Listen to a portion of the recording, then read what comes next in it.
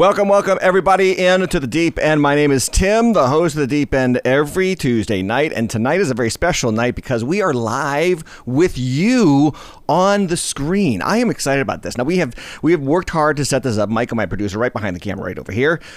He can't wave to you, but I will wave to him. Good job, Michael, because he's set up this thing so that we can actually have your chats on the screen. Now this is very important that you understand. You can't just go to any of our outlets. I know we are streaming across Facebook channels and YouTube channels and Twitch and all kinds of channels. Look, you got to go to one place, okay? You got to go one place, and I'm going to put it up on the screen here for you.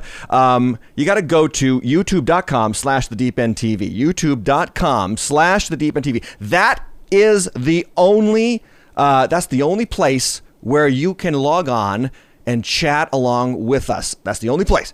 Now, you can also send your questions to our phone number, which is right here. I'll put it on the screen as well. 508-316-9333. You can also email them to ask@thedeepend.tv. Now, those are if you want to be anonymous. So if you want to be anonymous, you don't want to put your face and name up there on the chat, which I totally understand.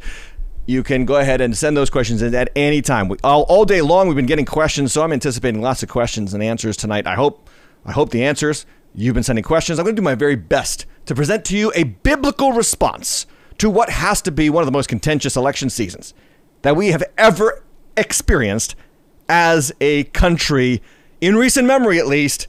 This is a big one, and the hate speech is out there, and the antagonism is out there. And I was watching the other day a replay on YouTube of the Obama and Romney debates, and I remember back in 2012 thinking, "Wow, these guys are really at each other's throats." And now you watch it today, and it's like, man, they were so nice to each other. It's like a totally different world. We have devolved in our neighborliness, in our civics. People want to blame Donald Trump, but sometimes I think the other side is just as bad. It is contentious. It is mind-racking. It is nerve-wracking. It is, all that kind of stuff. But here's the thing that I want to leave you with today. I want to leave you with a sense of peace. If I do my job as a minister of the gospel of Jesus Christ, if I do my job as a minister of the gospel of Jesus Christ, I will leave you with peace tonight. So, you nervous?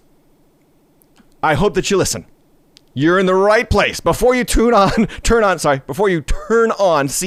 before you turn on Fox News, before you turn on MSNBC or tweet or whatever you're going to do, hang tight with me for the next 2 hours or so. All right? If it gets boring, I'll cut it short. If it keeps going and you guys keep chatting, well, then we'll be excited to connect with you. And I see so far nobody is even chatting. Hello, chatters. Drop us a chat at youtube.com/thedeependtv. And I want to put that back up here on the screen so that you know where it is. youtube.com/thedeependtv. And this is where you go to follow us on the YouTube channel. So it's a time in which a lot of people are stressing out. They're stressing out because they think everything rides on the right guy getting into the office of the presidency. This is the normal human inclination, especially in an America that has become increasingly secular.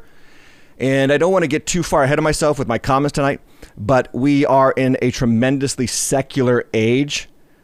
Comparatively to previous generations. Now there's a global or geopolitical reality to that, and I want to explain it for a second. So let me just dive in right away. America, there's no doubt that America is far less Christian than it was maybe 3-4 decades ago, or 2 or 3 generations ago. There's no doubt that the share of professing Christians has declined in recent decades. There's no doubt that the share of nuns, these NONES people, which means no spiritual or no religious affiliation, has increased. In fact, I think it is the fastest growing faith community in our country. And there's a reason for that. And it's kind of a geopolitical reason. And then it's a heart of man issue. So let's talk about geopolitical. Back in the 1950s, after World War II, there were 2 superpowers in the world. There was communist Russia, and there was the United States, the capitalist, freedom-loving country that we have been for so many decades and centuries now. And what you had is a clash of ideals. And many people don't realize this, but this is the geopolitical reason why we have declined spiritually and declined in our Christian heritage in this country. The reaction to atheistic communism in the 1950s and 60s was to believe in God, right? We as a country did not want to associate or assimilate to atheistic communism, so we trended toward a Christian worldview, and that was a geopolitical response more than anything. Well, guess what happened in 1989? The communist regime collapsed. USSR collapsed. There was a coup, and before you know it, communism was exposed for what it was: a failed system, failed political system, failed societal system, and so atheistic communism collapsed. Now, what happened just 12 years later? Fast forward from 1989 to 2001. What happened in 2001? We all know 9/11 happens, and guess what attacks us this time? Guess what's our enemy now? Our enemy is what? It's not atheistic communism. It's jihadist Islam. And jihadist Islam is a monotheistic religion. It is based on a monotheistic worldview, which means there's one God, and you should fight for this God, and you should, believe what you believe so strongly that you will take lives if necessary to fight for this God. Well, that gave birth in this country to what people call the new atheist movement, or the radical atheist movement, the evangelical, if you will, atheist movement, which means not just believe in no God, but spread the beliefs out. They were called the new atheists: Richard Dawkins, Sam Harris, Christopher Hitchens, and they traveled around the country and they talked about how God is not real because look at who we were attacked by. We were attacked by religious fundamentalists and so on and so forth. And that's what has led us in many respects to this another geopolitical response away from religion, away from organized religion, because religion poisons everything, as Christopher Hitchens says. God is not great, as I think Sam Harris said. So you know what I'm saying? We tend to think that there is some kind of, real spiritual attack on Christianity in this country. And I would say that's true, but there's also a geopolitical reality that we have to accept. And so we are in a different age. We are in a different age where people believe far less often in the sovereignty of God, the salvation message of Jesus Christ, and the fundamental principles of Christianity, which, in many respects, built this country. So where does that bring us to today? It brings us to this highly contested, highly contentious election season in which people are putting an obscene amount of hope in government because they have walked away from their hope in God.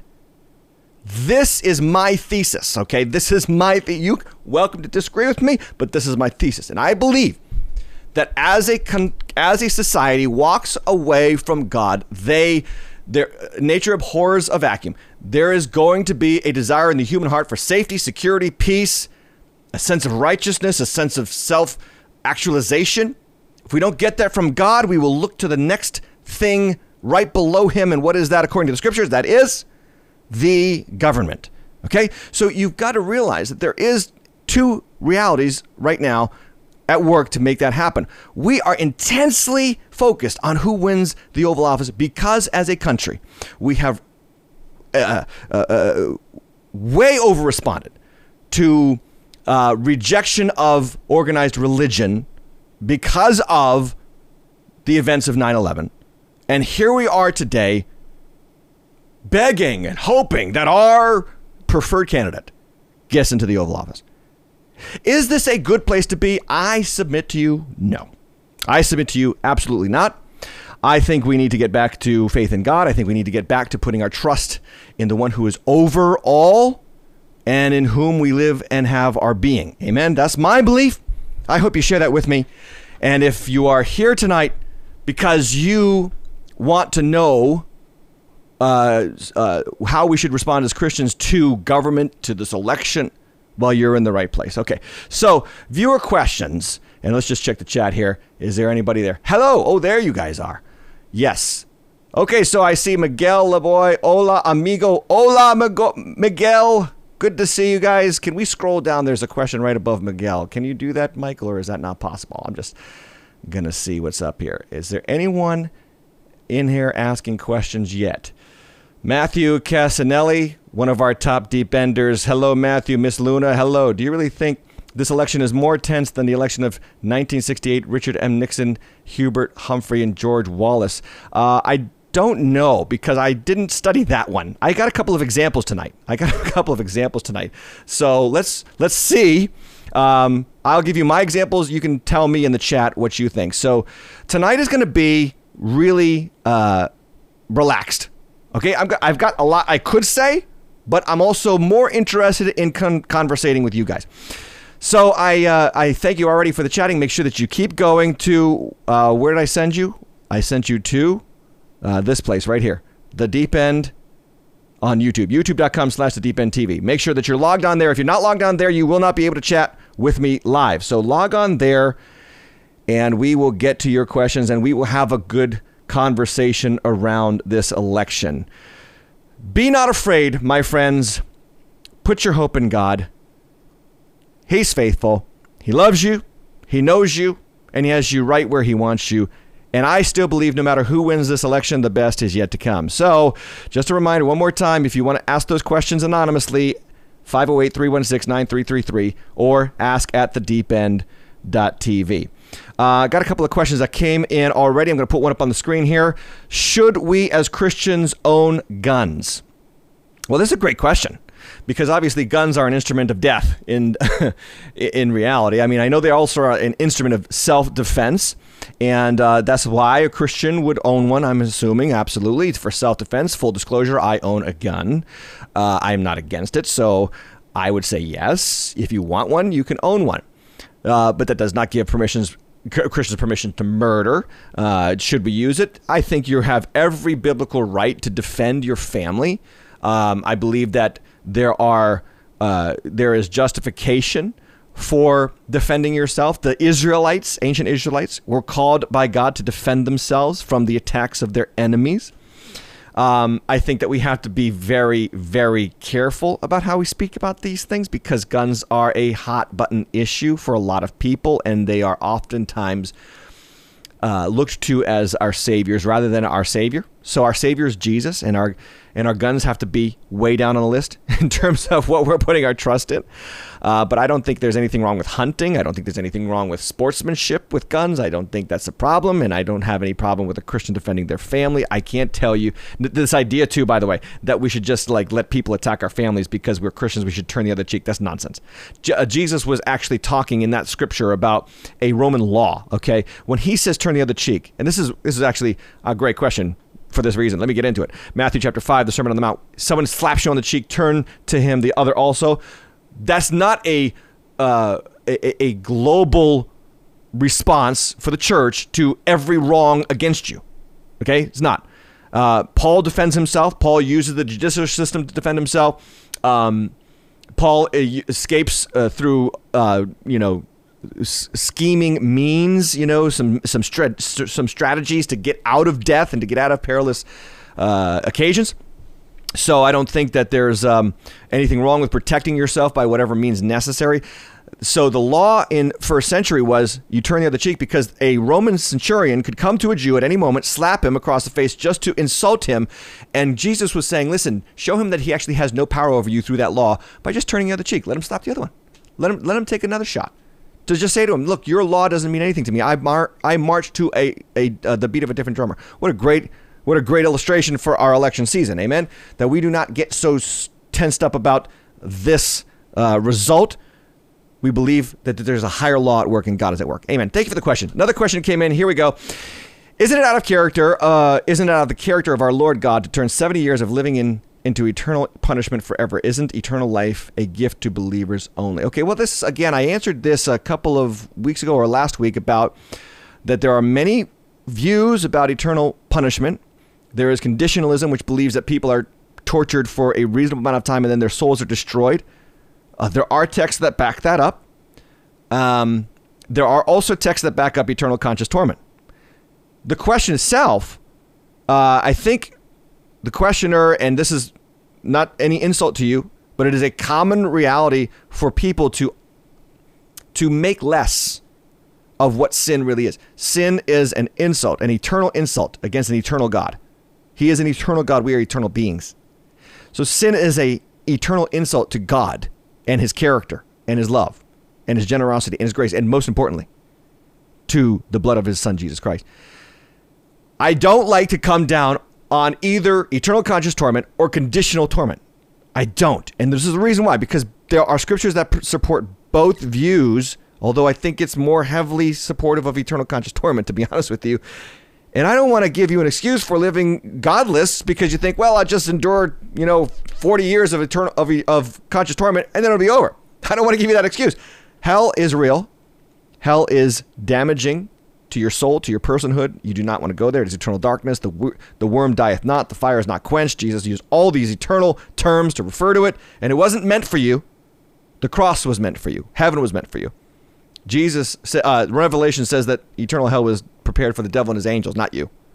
So if you go to hell, you went to the wrong place. You were meant to go to heaven. How do you get to heaven? Through faith in the Lord Jesus Christ. That's the better answer. Put your faith in the Lord Jesus Christ. Okay, another question came in. Should Christians accept a socialist platform in the event of the Biden-Harris ticket winning tonight? Okay, right to the political conversation. I like it. Should Christians accept a socialist platform in the event of a Biden-Harris win tonight? Okay, let me say this. I don't think, and I say this delicately, I don't think that if Biden wins, he's going to enact socialism. I do think that the people behind him want to enact some form of socialism, some moderate form of socialism. We already do have some smaller forms of socialism. I don't know if you realize this is called Social Security. There is a debate about whether that's a good thing or a bad thing. I believe it's a good thing. I think we do have a responsibility to take care of our aged. Those who have paid into the tax system for years, they have benefit. They should benefit from that. Medicaid is another form of socialism where we all chip in to make sure that some people can pay less for medical care. So should Christians accept the socialist platform? The hardcore socialism, you have to know about this, like full-on 100% socialism, has been condemned by virtually every theologian since modern times, since the modern era. Catholics might not even be aware of this, but 3 popes condemned socialism outright. Pius XII, another one, John the 23rd, I'm forgetting the other one. They condemned socialism outright. It is completely incompatible with Christian theology. The problem with socialism, for me, is it's Christianity without God. It's the fruits of Christianity without God. We should share. We should be generous. But socialism is generosity at the threat of the sword. And then we got to dive into what's government for. Is government for providing for your needs and making sure that it takes from person A to give to person B? I don't see that in the Bible. I also see in the Bible in 1 Thessalonians where it says, if you do not work, you do not eat. This country itself was built on something we call the Protestant work ethic. The Protestant work ethic believed that you need to honor God with your vocation 100%, that you aren't just your own being. You are created in the image of God. You are responsible to an eternal God, and you are responsible for your family, and you should work 6 days a week and rest 1. That's called the Protestant work ethic. Your vocation is a gift from God. Work is not a curse. Work is a gift from God, and we do it to his glory. And honestly, that Protestant work ethic is what made this country very prosperous. We've lost it in recent generations, to be honest with you. We've lost it in recent generations. And I say this on a regular basis to our church, Waters Church up in North Attleboro. We have adopted a victim mentality. We have given up on working hard for what we want and going after what we could achieve for ourselves to the glory of God. And we have fallen into what I call a continuous victim mentality where somebody's wronged me. You know, it's this hierarchy of victimhood. So how many victim statuses can you claim? Well, I was born, or I was black, or I was Hispanic, or I'm an immigrant, or I'm a woman, or now you can just say I'm gay or lesbian, or I'm transgender. So hierarchy of victimhood, and everybody's kind of trying to play this card. Not everybody, but there's a great number of people that are. And I think that's what's producing this trend towards socialism, that people, you know, are in this position of thinking they just deserve. And that's not true. You don't. The Christian theology is rooted in we deserve the wrath of God. We deserve the wrath of God. And it is by grace we are saved through faith, not of works, so that no man can boast. God did something for us that we did not deserve. And then the very next verse is, we are God's workmanship, created in Christ Jesus to do good works, which he prepared for us in advance. Ephesians 2, 8-10. So I don't at all believe that socialism is compatible with Christianity. Virtually every theologian I've ever studied says the same thing. Now, if it happens in this country, and I pray that it doesn't, but if it happens in this country, you need to know that there are faithful Christians living under socialistic regimes right now. There are faithful Christians living under communist China right now. There are faithful Christians struggling and dying for Christ in communist North Korea, dictatorship North Korea. Okay? God always has a church, and the church must live under the confines of whatever it finds itself. And one of the great privileges of being an American, guys, is that we don't have to worry about 90% of what Christians in virtually every other country have to worry about. So that's my answer to that. If it happens, I say, well, here's what I say. Don't let it happen. Vote for the least socialist candidate you can find, because I don't find that it is compatible with Christianity. Government, according to scriptures, is not put in place to provide for us our needs. You are given gifts by God to provide for your needs, and then to be generous with people who are needy. And I think that we would have a lot less call for socialism if Christians were more generous, just to be honest with you. And I think that we would have a lot less call for socialism if our educational system would teach the truth about Western civilization. You know, there was a chant, I don't know if it was a recent chant with the Black Lives Matter movement or some other police brutality parade or protest, where they were chanting, "Hey, hey, ho, ho, Western Civ has got to go." The thought being that there's this class. I took it. Maybe you took it if you're old enough. I think I was like the last generation to take it. Western civilization studied what made the West, America and Britain and Western Europe, different from the rest of the world over the course of human history. It was the Judeo-Christian values. It was the underlayment of biblical values concerning work, vocation, and providing for yourself and being generous with others that set the West apart from the rest of the world. And we have stopped teaching that to children. So we've stopped teaching that to our kids. So now they teach the kids that there's something wrong with Western civilization, and all of your problems are because of Western civilization. And so we need to upend Western civilization. And a lot of people are saying this. Rebuild the system, like tear down the system and rebuild it from scratch. And that is alarming to me as a Christian, but it's not alarming because I know that this has been happening for generations in this country. Let me just go on a little diatribe here, because full confession from me, okay, guys? And I don't want to answer every question this long, but let me just go into a little diatribe of my own personal life. For the first time in my life, for the first time in my wife and I's life, all three of our kids are not in public schools. This is the first year that all three of our kids have been taken out of public schools. Let me tell you why. Because the shutdown showed my wife and I what they were teaching our children. And we said, we've got to get them out. I'm just being honest. I know not everybody can do this. It's hard. It's expensive. I'm paying a lot of money to do this. But it was shocking. On top of that, again, the undermining of Western civilization and the influx of Eastern philosophy. I'll give you a short anecdote about this. My son, Jake, 7 years old at the time, this was last October. We were driving around in the car in Woonsocket, Rhode Island, and I took him to the trampoline park. But anyway, he said, Dad, we're celebrating Diwali tomorrow. And I said, what? And actually, it was like next Tuesday. I said, what? He said, yeah, Diwali. And I said, you're celebrating that where? He said, we're celebrating it in school. I said, you're celebrating Diwali in your public school? He said, yes. And so, you know what I did? I did what a reasonable, responsible parent should do. I called the principal. I called the principal to verify this was true. It was true. They were planning to celebrate Diwali. What is Diwali? It is a Hindu festival celebrating Hindu lights and worshiping some Hindu god. And they were ready to deck out the whole little elementary school, this from my second grade kid, in the Diwali theme and celebrate this pagan Hindu worship festival. So I called the principal. She said, yes. I said, you understand this is a religious festival? She said, no. I thought it was an Indian festival. I said, no, it's Hindu. And by the way, not all Indians are Hindu. It's just shocking to me what public school principals don't know. I had to explain to her that all Indians were not Hindu. There's a whole bunch of Muslim Indians. There's a whole bunch of Christian Indians. There's a whole bunch of atheist Indians.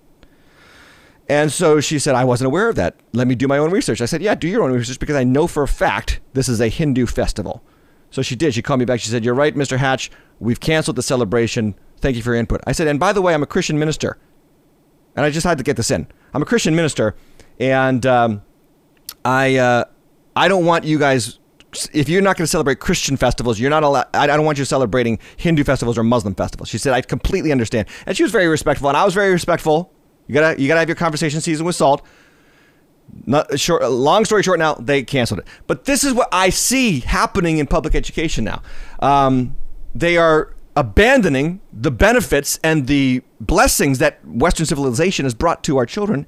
And this is why we've raised a generation of victims. We've raised a generation of kids who think that the system is broken and all their problems are because of the system and they need to reimagine the entire system. And so we've got more problems with this coming, and it's going to happen more and more frequently. And for the first time in my life, I have all three of my children out of public schools for that very reason. Anyway, that's what happened. So let's get back to your chat real quick before I go on. Chatting here in the questions. Hello, Joanelle Wilcox. Hello, Daniel Mastrovito. Yes. Pastor Tim, do you see one candidate more in line with Christian principles? Yes, I do. Donald Trump, to be honest with you. And I know there's going to be a lot of people that disagree with me about that. Let me give you my reasons. Maybe I should just jump into this now. I was going to save this for later, but I can get into this now. I think it's clear as day that Donald Trump has been the most pro-Christian president, I think, in my lifetime. Now, please hear what I said. I didn't say I didn't say the most Christian president. Did you? Did you hear what I said? The most pro-Christian, the most pro-Israel, the most pro-life, and those three things are big-time issues for me. So pro-Israel, I believe that we need to support Israel as a nation. I believe that our national policy should be to support Israel, to stand behind them, to defend them. They are still God's biological people. I am not a replacement theologian, which means I don't believe that the church has replaced Israel. I don't believe that. I believe that the church and Israel are running right alongside, right to the end times, and God has a plan for Israel in the end times. That's what I believe. We have to support Israel because they are God's biological family. Period. Full stop. We also have to support Israel because Paul says that we were grafted in, okay? And they were cut off so that we could be grafted in. And Jesus was a Jew. I mean, that's the only thing I have to say about that, really. If I stop there, that's enough. I worship a Jew. That's what I worship. I follow a Jew. I believe a Jew had to die for me. So when a president is pro-Israel, I'm pro that president. Just full disclosure. Okay, that's why I said last week I had no problem, no reservation whatsoever supporting and voting for President Donald Trump for the second time. Is he arrogant? Yep. Does he say bad things? Yep. Does he call people names? Yep. He's also the most vilified president I've ever seen in my lifetime, to be honest with you. The most attacked. So, you know what? I don't say he's Christian. I didn't say that. I said he's the most pro-Christian president in my lifetime, which means he's very supportive to the Christian movement. Okay, let's see. Next question. Is it wrong as a Christian, Dan Robinson, is it wrong a Christian to not engage in political arguments? To not engage. Is it wrong to not engage in political arguments? Everyone seems to want to engage and argue, and people are getting angry if you don't. No, it's not wrong to not engage. Absolutely not. And I would say you don't have to engage. And as a Christian, our primary obligation is to preach the good news through our life, through our actions, and through our church and his presence, faithful presence in his community. So no, it's not wrong to not engage. There was an old virtue in this country. It's kind of fallen by the wayside. It was a great virtue, which was don't talk about religion and politics. Like, go to work, do your job, don't talk about religion and politics, and try to get along with people. And as Christians, remember, we're commanded in Romans, I think it's Romans 12, as far as it depends on you, try to live at peace with all men. And so if it's a contentious conversation, you want to avoid it.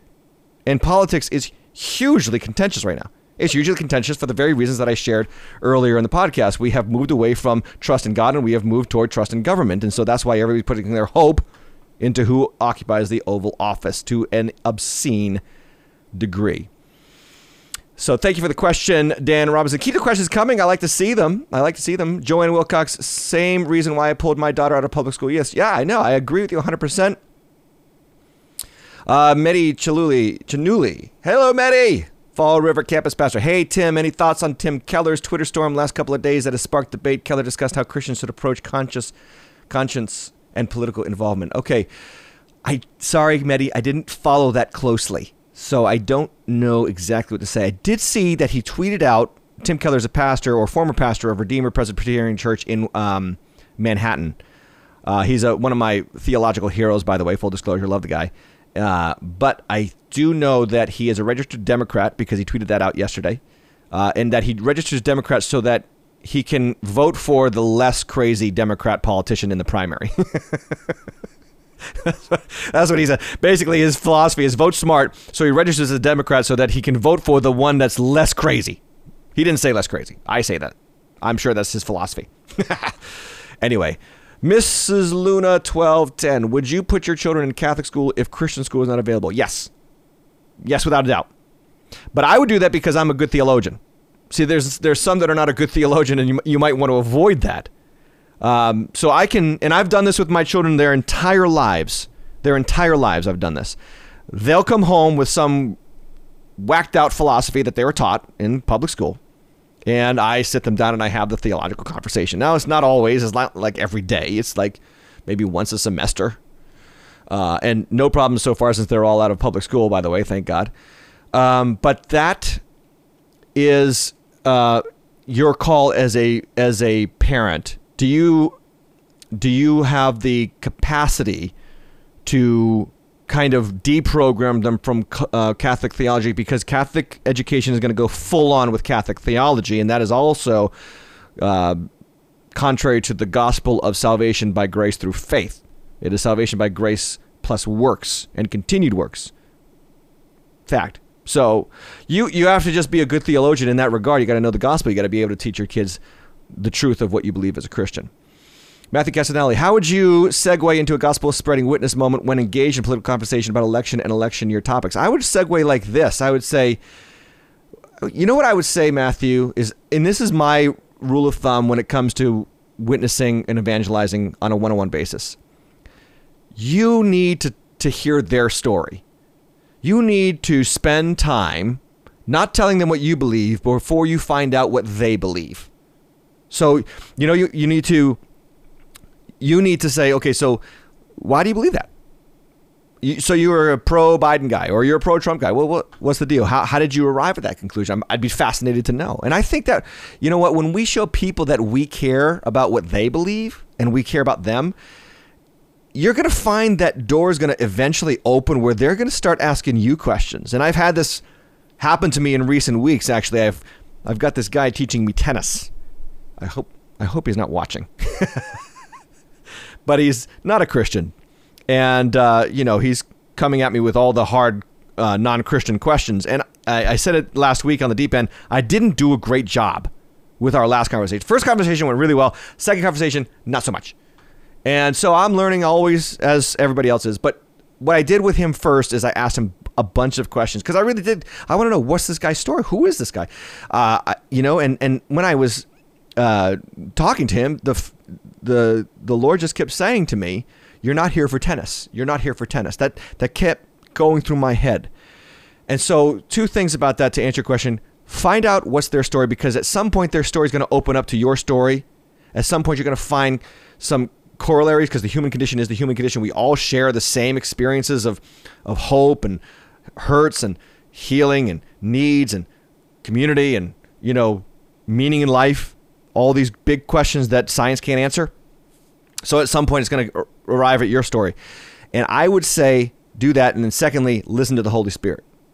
And this is something that Christians have got to do. They've got to learn to tune their spirit to God's spirit, to listen to him. He will speak to you as you talk to people. And you say, well, how do you do that?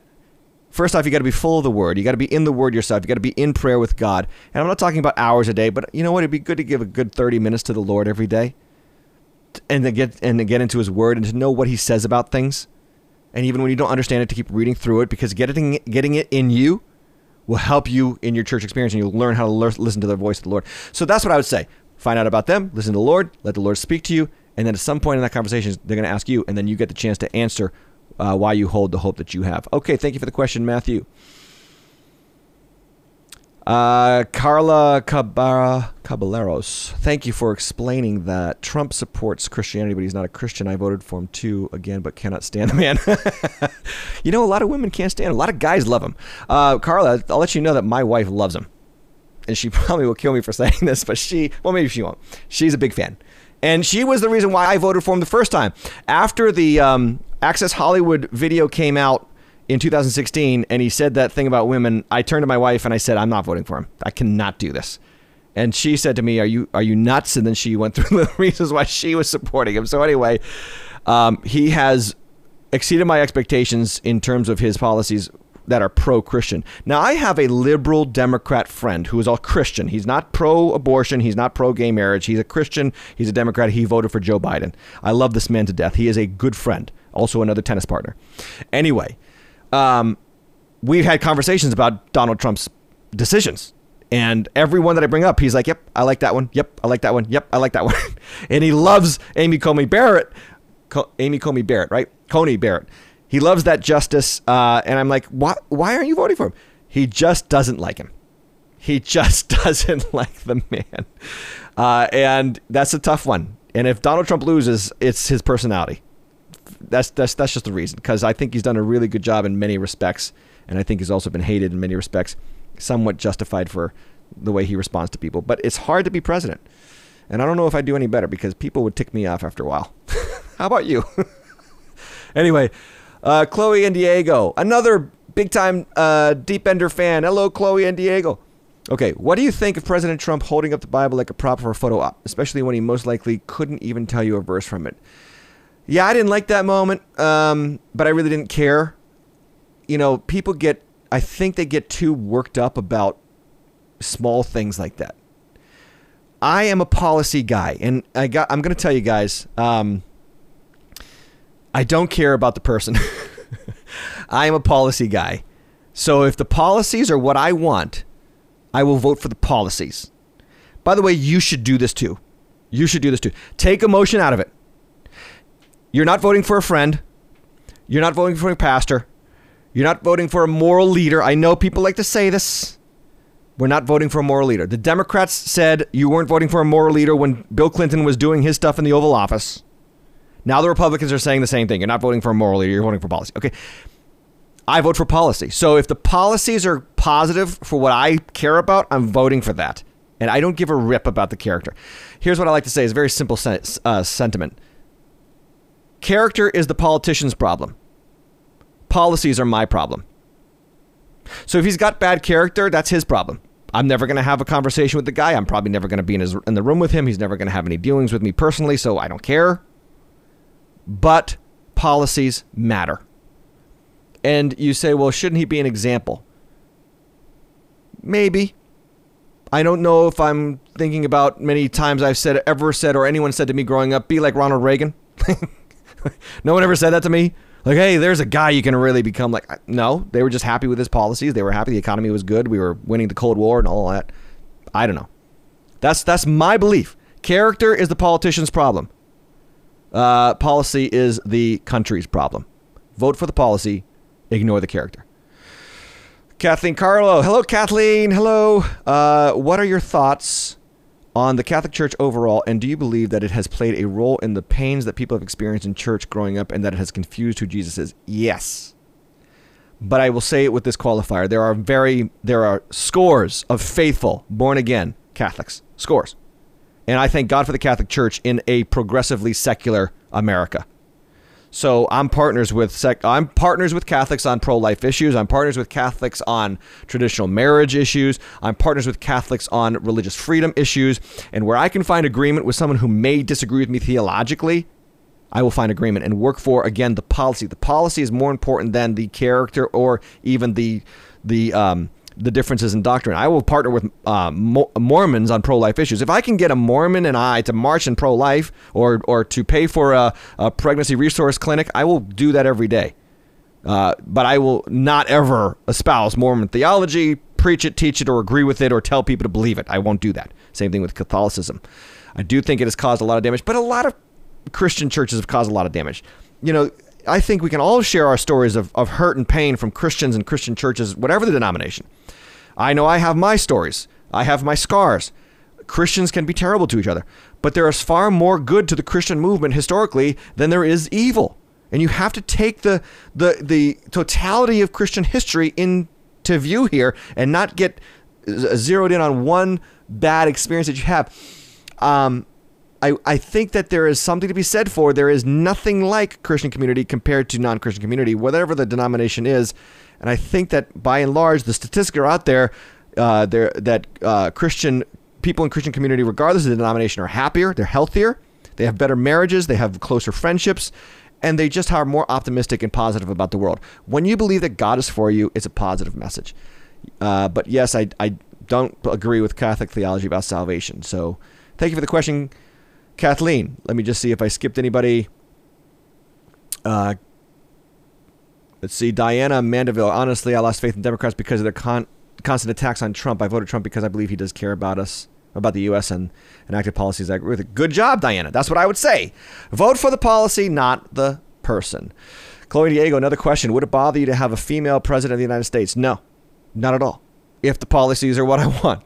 I am a policy voter, so I'm going to vote for the policies every day. And the woman issue for me, and let me just make sure that we're clear about something. There's 2 chapters in Genesis you got to pay attention to. There's the chapter 1, God makes male and female in his image, okay? And then he gives them, Genesis 1:28, the creation mandate. Be fruitful and multiply, fill the earth, subdue it, rule it, and subdue it. He gives that to both man and female, male and female. Then chapter 2 of Genesis. It's almost like a recreation story. It talks about the creation being done almost again in a different language, but it's different. It's a different story, actually. It's a different narrative within the narrative of Genesis 1. Genesis 2 comes in and says, now there was a garden, and the garden represents where the presence of God dwelt. And the garden is represented in the temple and the tabernacle under Moses, in the temple under David, and then ultimately in Christ. But what you have in Genesis 2 is a theological relationship with God. And in Genesis chapter 2, you have a man who is given the law, don't eat the tree, and then he is given a job, name the animals, and then he is given a wife, and he is to be the head of his wife under the law of God. So this is why I am a complementarian, not egalitarian. I don't believe that women should be pastors or theological overseers of a congregation. I believe that role has been relegated only to men. And you're welcome to disagree with me about this, but this is how we run our church. This is what I believe Scripture reveals. And it's based on that Genesis 1, Genesis 2. So the creation mandate, a woman can do anything in creation that she wants to rule, subdue, create, cultivate, and build, including being a civil leader. But the theological structure and authority structure that God has put in place in Genesis chapter 2 is relegated to the male gender only. And then, of course, Paul backs this up. Jesus chose 12 disciples, made them apostles. Not one of them was a female. There is no mention of an apostle, a female pastor in the New Testament at all. There are 3 pastoral epistles, Titus, 1 Timothy, 2 Timothy. They are all written to men. In those pastoral epistles, Paul makes very clear that a pastor is to be the husband of one wife, a man. It is very clear in Scripture. You have to really twist Scripture to say that a woman should be pastor. That's my theology. You're welcome to disagree, but that's what I see the Bible revealing. Okay, thank you. Matthew Castellanelli, let me just skip you real quick, Matthew, to Thacia de Oliveira. What are your thoughts on the recent letter from Archbishop Vigano to the president, specifically the Great Reset? Thank you. I don't know what that is. If you could put some context in the chat for me, that would be great. Anyway, I don't have anything to say about that. So if you could just give me some context. Miss Brittany, I don't personally agree with a female president. Then don't vote for one, Miss Brittany. You are welcome to disagree with me about that. But I just don't think that the Bible restricts a woman from civil authority. I don't see it. Maybe you can show me something in the scriptures that does say that, but I don't see it. Okay, anyway, let's go on to some more questions because there are some others that came in on text. Okay, this is from a texter. How do you deal with Christians who think it is more important what happens to people after they're born than if they are killed before they are born? Actually, this one came in online, and I'll put this up on the screen if I can find it. How do you deal with Christians who believe... Let me get to it. Oh, there it is. Okay. There it is. How do you deal with Christians who think it's more important what happens to people after they're born than if they're killed before they're born? Christians who think it's more important what happens to people after they're born. Okay, so so Christians that are pro-abortion. I think they are sorely mistaken. I think you need to show them Psalm 139. I think you need to show them Jeremiah 5. I think you need to show them Ephesians or Galatians, where Paul says, God who set me apart in my mother's womb. You need to show them some scriptures. It's very clear. And if you're a Christian, you have to agree that all scripture, 2 Timothy 3:16 and 17, all scripture is breathed out by God and is profitable for teaching, training, reproof, and correction, so that the man of God may be thoroughly equipped. If you believe scripture is inspired by God, now it has to be rightly interpreted, as I did with Genesis 1 and Genesis 2 concerning female and male leadership in the civil government and in the theological government. You have to show them scriptures. So Psalm 139, you knit me together in my mother's womb. Jeremiah 5, before you were born, I called you and set you apart. Paul says, God set me apart in my mother's womb. I mean, this is Genesis to Revelation. God is in charge of life. God is in charge of death. I am not pro-euthanasia. God is in charge of death. God is in charge of birth. We are playing God when we take it out of his hands, and that's what I would say. So that's how I would deal with those Christians in those situations. Okay, let's get back to the chat screen. And let's go to another question that came in through text. There's different instances in the Bible where people stood up to governmental authority. At what point do you think Christians in this country should disobey governmental laws? Okay, well, I got actually some stuff prepared for that. This is a great question. Thank you for sending it in. Let me see if I can find my points about this. You know, Peter has a lot to say about this. Peter, our big brother Peter. And here's what he says about government and what we should do. First off, he says in 1 Peter 1, he says, Peter, an apostle of Jesus Christ, to those who are elect exiles. Now, that word elect exiles is an important word because what Peter is doing is he's talking to Christians and he's calling them elect exiles because they were physical exiles because they had been scattered. Look what it says, the dispersion, that means scattered, in Pontus, Galatia, Cappadocia, Asia, and Bithynia. These are 5 regions or 5 cities in Asia Minor that Claudius, Emperor Claudius, in AD 49 had sent Christians to against their will. So the Roman government, the Roman president, quote unquote, the Roman emperor sent Christians because he called them troublemakers. He exiled them. He sent them out of their hometown. He moved them physically. And now that would make them exiles. But what Paul says is, you're not exiles by the will of man. You're elect exiles. Just that little word right there is wonderful. Do you know what that little word means? That little word means that though man may have done this to you, God has a purpose for it. Isn't that cool? So yeah, you are exiles, but you're elect exiles. And then he says, according to the foreknowledge of God the Father. So God knew this was going to happen to you. And he's got a plan for you. I love 1 Peter because 1 Peter is written to Christians in exile. And if this country continues on a secular trend and we start to lose religious freedom, and we start to lose our rights as Christians, we will be more and more in love with 1 Peter. How do we suffer well as Christians faithful to the gospel? 1 Peter is the roadmap for that. And so what does 1 Peter say in chapter 2? Check this out. In chapter 2, strikingly, Peter says, be subject to the Lord's sake to every human institution, whether it be the emperor or supreme. You know the guy who kicked you out of the hometown and moved you to another town? Be subject to him. Or to governors, as sent by him to punish those who do evil and praise those who do good. For this is the will of God, that by doing good you should put to silence the ignorance of foolish people. Live as people who are free, not using your freedom as a cover-up for evil, but living as servants of God. Honor everyone, love the brotherhood, fear God. And look at this. Honor the emperor. Peter, what? The guy who kicked us out of our home? Yes, honor him. Because there is no authority in place except what God has put in place. Romans chapter 13. Okay? So, you say, is there a place where we should disobey? Absolutely. Absolutely. And that is exemplified in the scriptural witness. Let me see if I have it here. Yes, I do have it much later. Hold on a second. Let me skip to... Yes, God asks us to disobey rulers when they ask us to disobey him.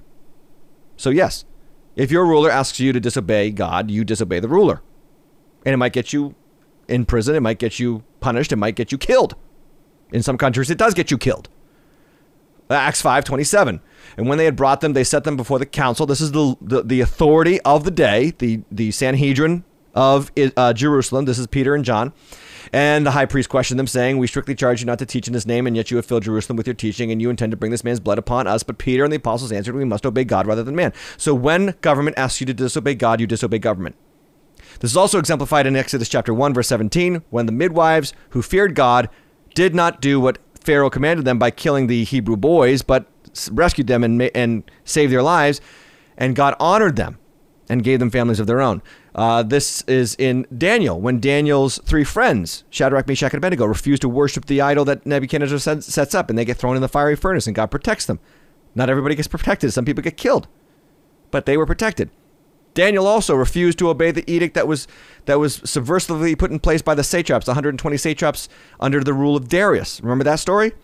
And so they kind of hate Daniel, they're jealous of Daniel, so they get Darius, they kind of trick Darius into making this law to get him to disobey the government by obeying God, and so he does, and the rule is no one is going to pray to anybody except Darius, and then Daniel prays anyway. In fact, the Bible says he opens the doors of his house, windows of his house, so that they can see him pray, and then he's thrown into the lion's den, and God rescues him from there. So there's absolutely times when the government asks us to disobey God. Now let me get into something.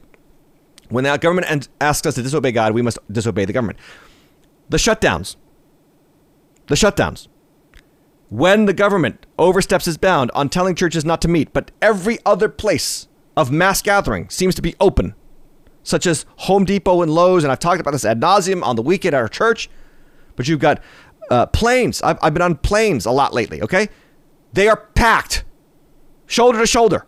American Airlines, they fill all the seats. That's acceptable, but not churches? You're on a plane for 3 hours. You're in a church for 75 minutes. Give me a break. That's allowed, but not churches. And there is a command of Scripture for us to come together as the church.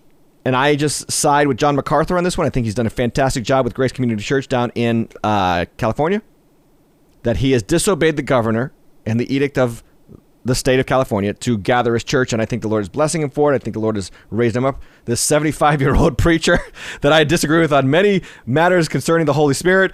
But he and I would agree with him on this one, that we absolutely have to disobey. At some point, it's got to, I mean, this is nonsense. There's curfews being put in place by governors. I mean, are we kids? Are we children? What does a curfew do? What does a curfew do? You don't go out now because the governor said don't go out. Are we kids? Are we going to wake up and realize that these governors have gone power hungry and power crazy? They're not our parents. I could go on and on about that all day. Anyway, let me get off that. Let me see. Checking the questions out here. Thank you for that perspective. Okay, anyway, no questions on the chat, so let me go on and see some questions from the text. Are these candidates chosen by the prince of this world or by God? No, they're chosen by their parties, actually. And I would say to you, I would just say to you that we make a big deal over the moral failures of these men or women that run for office. And I want to say something that's going to offend you all. They represent us. They are us. You know, Donald Trump was a celebrity. What do they call it? Reality TV show celebrity. I mean, that's America in a nutshell. We want to be celebrated. We want to be paid attention to. We want people to follow us, like us, snap us, tweet us, text us, whatever. We have the candidates that represent who we are.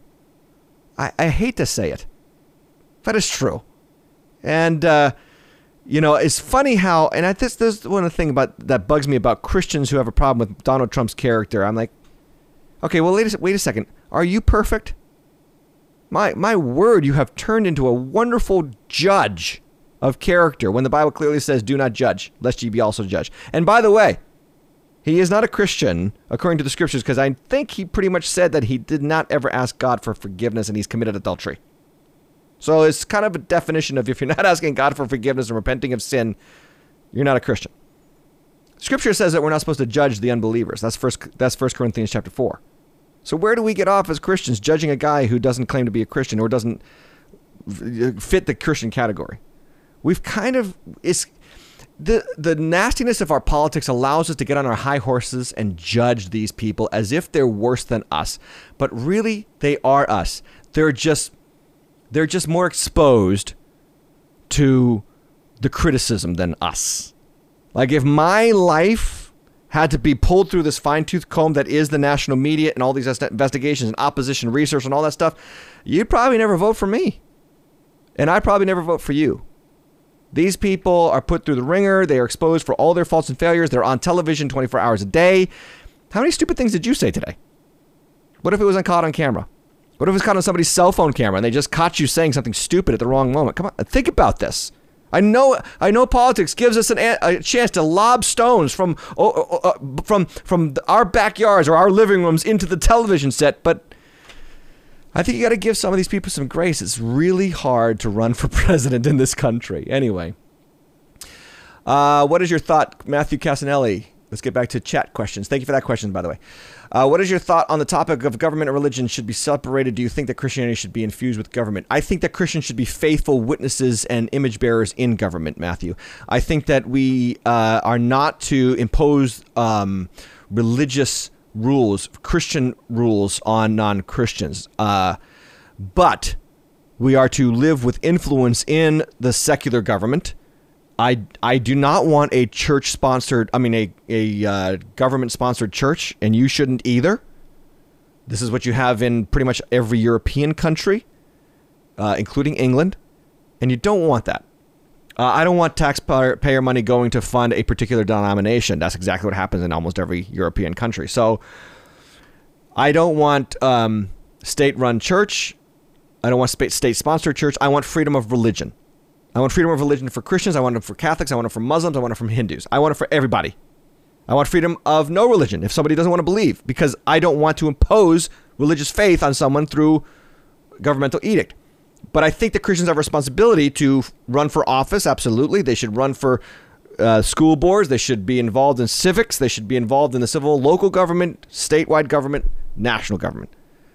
I think that even in the Obama administration, as much as his policies were tremendously anti-Christian in many respects, and I could go down a list, there were faithful Christians working in his administration who I knew of through books and my readings, and they testified to their faithfulness in that administration. So here's what I would do no matter who wins, especially, if the guy you don't want to win wins. Here's what I think you should do. I think you should pray that faithful witnessing Christians who live out faithfully before this next president or the current president, that they will be an influence upon his life and his decisions.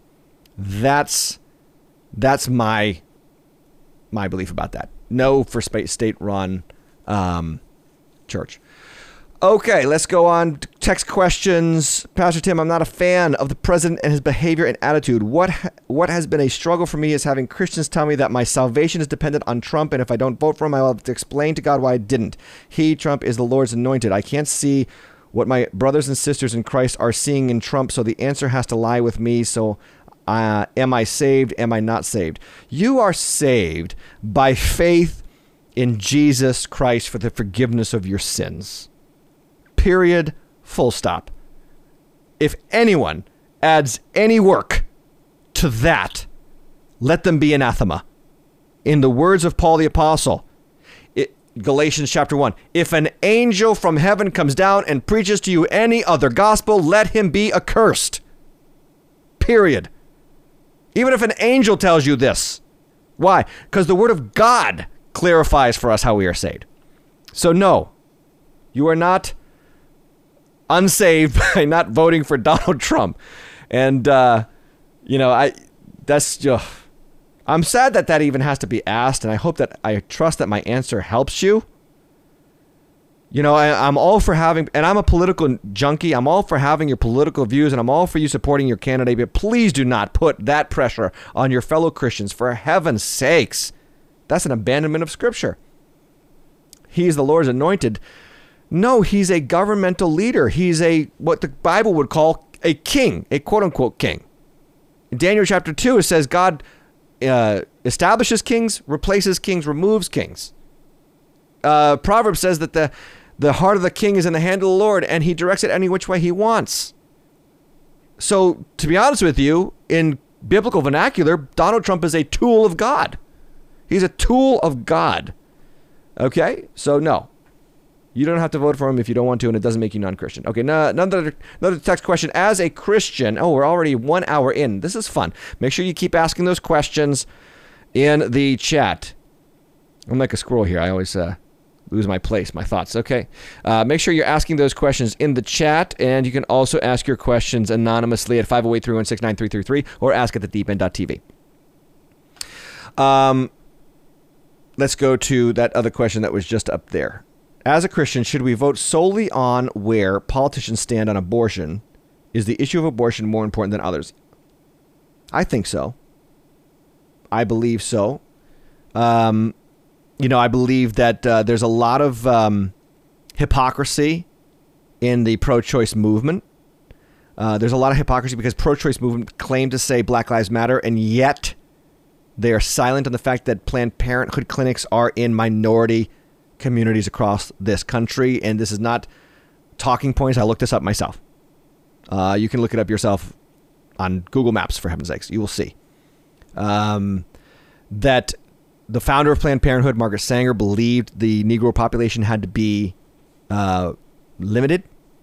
She was concerned that they were growing too fast.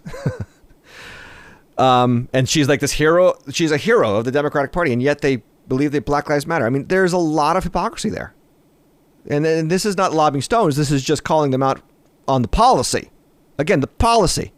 So if you're Black Lives Matter, if you're pro Black Lives Matter, then you should be 100% against abortion, because Black lives, I think it is 2/3 of abortions or something astronomically high for the relative population. Blacks are aborted in the womb comparatively to whites and all other races or colors. I don't like to say races because we're all one human race. I do believe that abortion is probably the singularly most important issue in our politics right now. I just do. That and religious freedom. Religious freedom is definitely on the ballot this year. Okay. Let me, can we scroll up here? That was no, you were scrolled up. Thank you, Michael. Hi, Pastor Tim. I am sad to hear that you and Cheryl decided to pull your kids from public school, though I understand I am a public high school teacher in Mass, and I'm honored to do his work. We need Christians in public school. If all Christians pull out of public education, who is left? I agree. It was a personal decision. I'm not saying that you have to, and that was not my intention to share that story. It was just a personal decision for us. We were fed up, to be honest with you, and we were appalled. It was our particular, maybe it was just that teacher, maybe it was just that particular curriculum, but it was a decision that we had to make personally. And I would like to say to all public educators who are Christians, please faithfully live for Christ in the public education system. We need you there. You're 100% right. But in this context, for our family, that's what we decided to do. It was kind of a wake-up call for us. And I think that public education is, what was her name? O'Hare. No. What was the atheist that got rid of Madalyn Murray O'Hare? There we go. Madalyn Murray O'Hare fought diligently to remove any mention of God from the public school system. Prayer, Bible reading, and all these kind of things.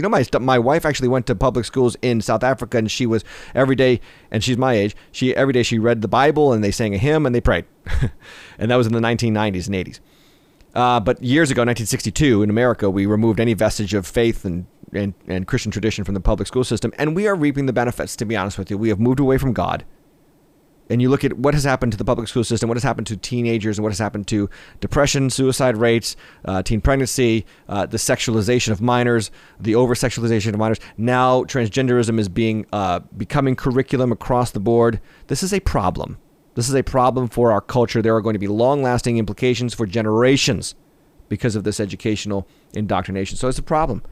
And I pray for you, and I believe God's best for you, and I thank God for you. Please do not think that I'm saying you are being unfaithful by being a witness there. Look, Daniel was in Nebuchadnezzar's court, but not every Jew was in Nebuchadnezzar's court. And God used Daniel in that court. And I think you're Daniel in the court right now, and please be faithful And you need to draw lines where you can in the public school system where you can say and speak truth and say, no, I won't believe that. And I won't teach that. My Christian conscience tells me not to teach that. I hope you have opportunities to do that. I hope if you are given those opportunities, you do that. That's my admonition to you. Okay, let's see. Let's go to 13. Are we forcing non-Christians to accept Christian values by trying to elect a more Christian policy president? I don't think so. That's a great question, too. Are we forcing non-Christians to accept Christian values by trying to elect a more Christian policy president? When I say Christian policy, well, all right, let me break it down like this. Do not murder is a policy. It's not something that anybody runs on, right? I'm against murder. No. But does that not correlate with biblical values? How about not stealing? Doesn't that correlate with biblical values? So there's a lot of harmony.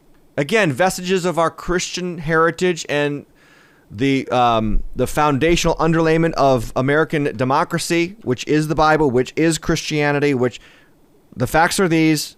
53 out of the 55 signers of the Declaration of Independence were members of a Christian church.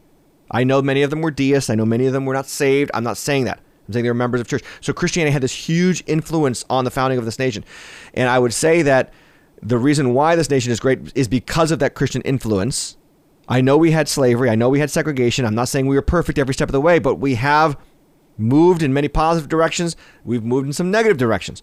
But we have to, as Christians, and I think this is what, going back to being faithful witness in Nebuchadnezzar's court, we have to curb the moral compass of the culture. We are a restraining force. 2 Thessalonians chapter 2 talks about this. The restraining force that is withholding. Listen to this very carefully. There's a restraining force withholding the revelation of the Antichrist, the lawless one, the world dictator that will appear at the end times. What is that restraining force? It is the church.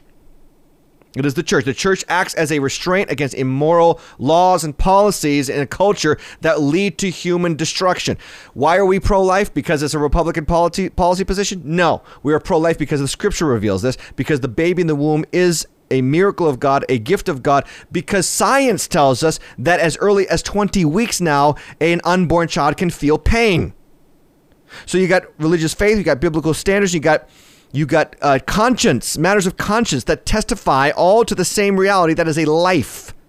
We have to be a curb against this unfettered philosophy of unlimited access to abortion. And then, of course, yes, we have to care for the child after. These critics of pro-life movements who say, you only care about the unborn, you don't care about the born. That's a bunch of hooey.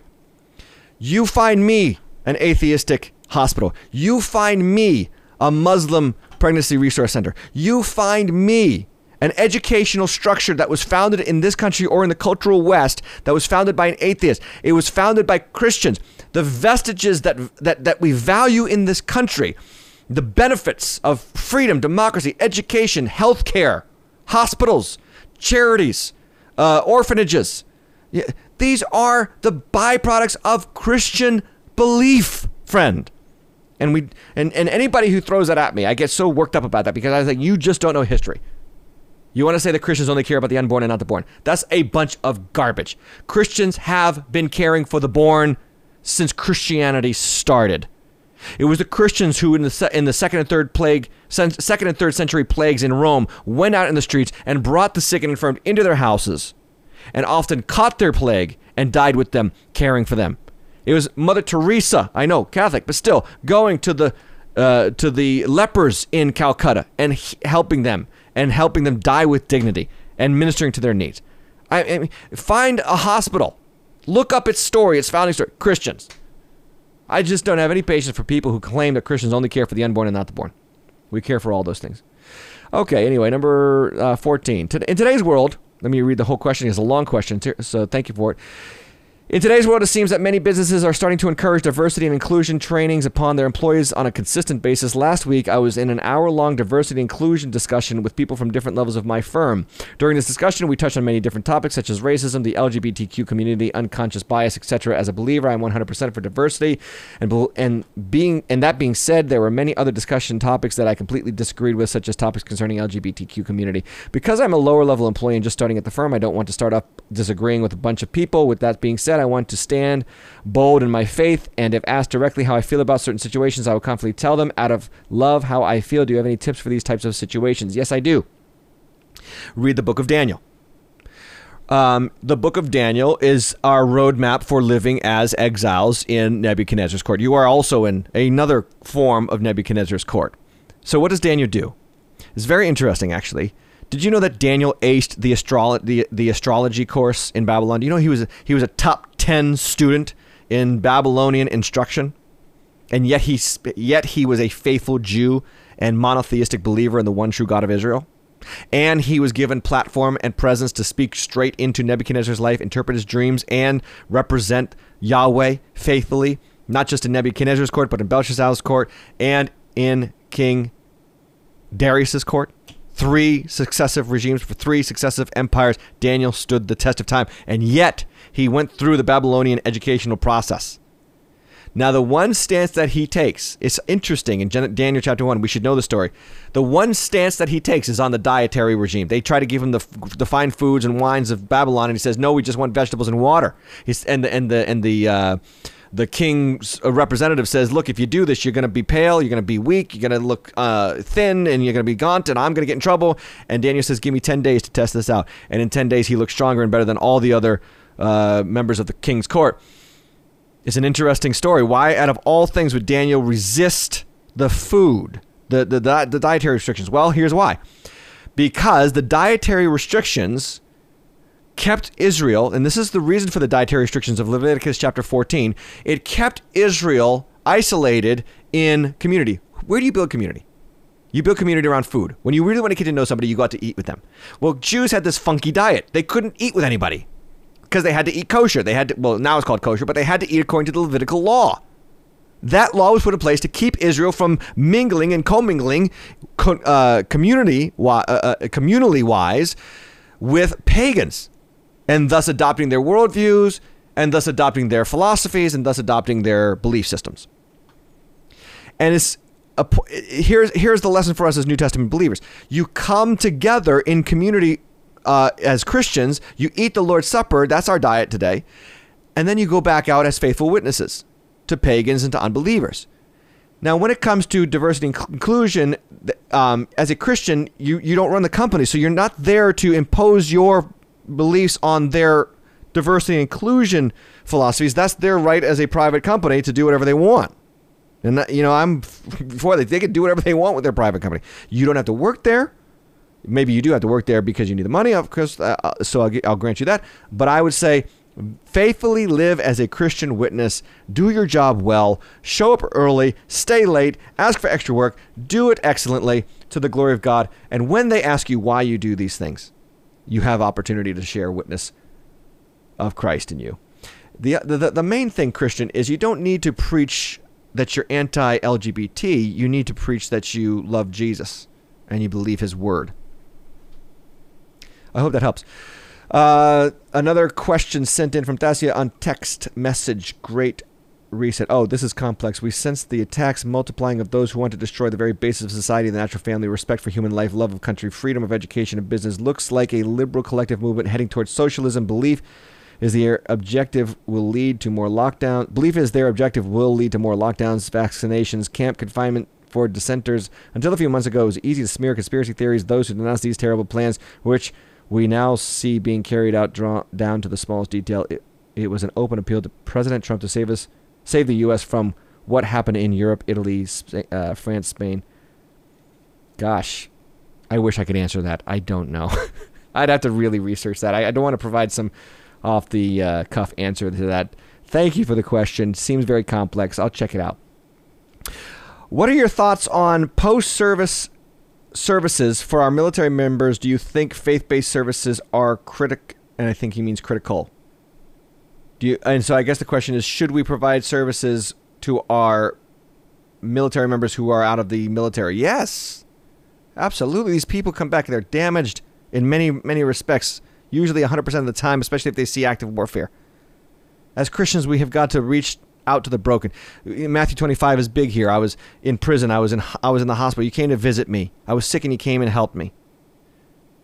Absolutely. We should be at the forefront as Christians. And if you know of an organization that we can partner with, that the one caveat for our church is that if it preaches the gospel, which means it's not just, we don't just do the good deed, we also share the gospel is the reason why we do the good deed, we will maybe consider supporting such an organization financially or even vocationally. So let us know. We absolutely should care for those who are hurting in any way, in any respect. Okay, another question. How do you know as a Christian whether or not politics is becoming an idol in your life?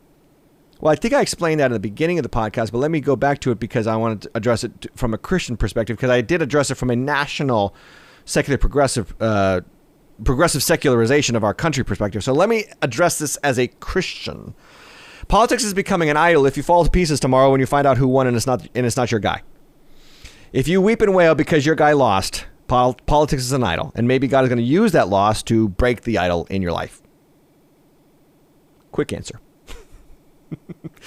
If you're watching endless news sources and endlessly tweeting and Facebooking about it and then spending hours fighting on Facebook with your friends or family members. Oh, here's another one. If you've given up on family relationships or close friendships because of politics, that's an idol in your life. That's the fact. Anything that separates you from family is a false gospel. There's one gospel that should separate you from your family, which will inevitably separate you from some family, and that is the gospel of Jesus Christ. So there is no stopping that. People lose family, friends, relationships. They get disconnected from parents, sisters, brothers, aunts, uncles, children because of the gospel of Jesus Christ. Anything other than that separates you from your family, your friends, is a false gospel, and you need to detach. Amen. Thank you for the question. Okay, let's see. Back to our chat. Thank you guys for the questions on our chat. Miss Brittany asked another question. Some people refer to Trump as the current day King Cyrus. Thoughts? Yes. Yes, simple. For those of you who don't know, Cyrus at the end of Chronicles enacts an edict. I believe it's also in Ezra. Cyrus was the king of Persia. My memory is failing me now, and he enacts an edict. Is it the Edict of Tolerance? I forget. Anyway, where the Jews can go back to Jerusalem and build their temple, and so he's actually a pagan king that benefits the people of God, and that is exactly what I would consider Trump to be equivalent to. Yes.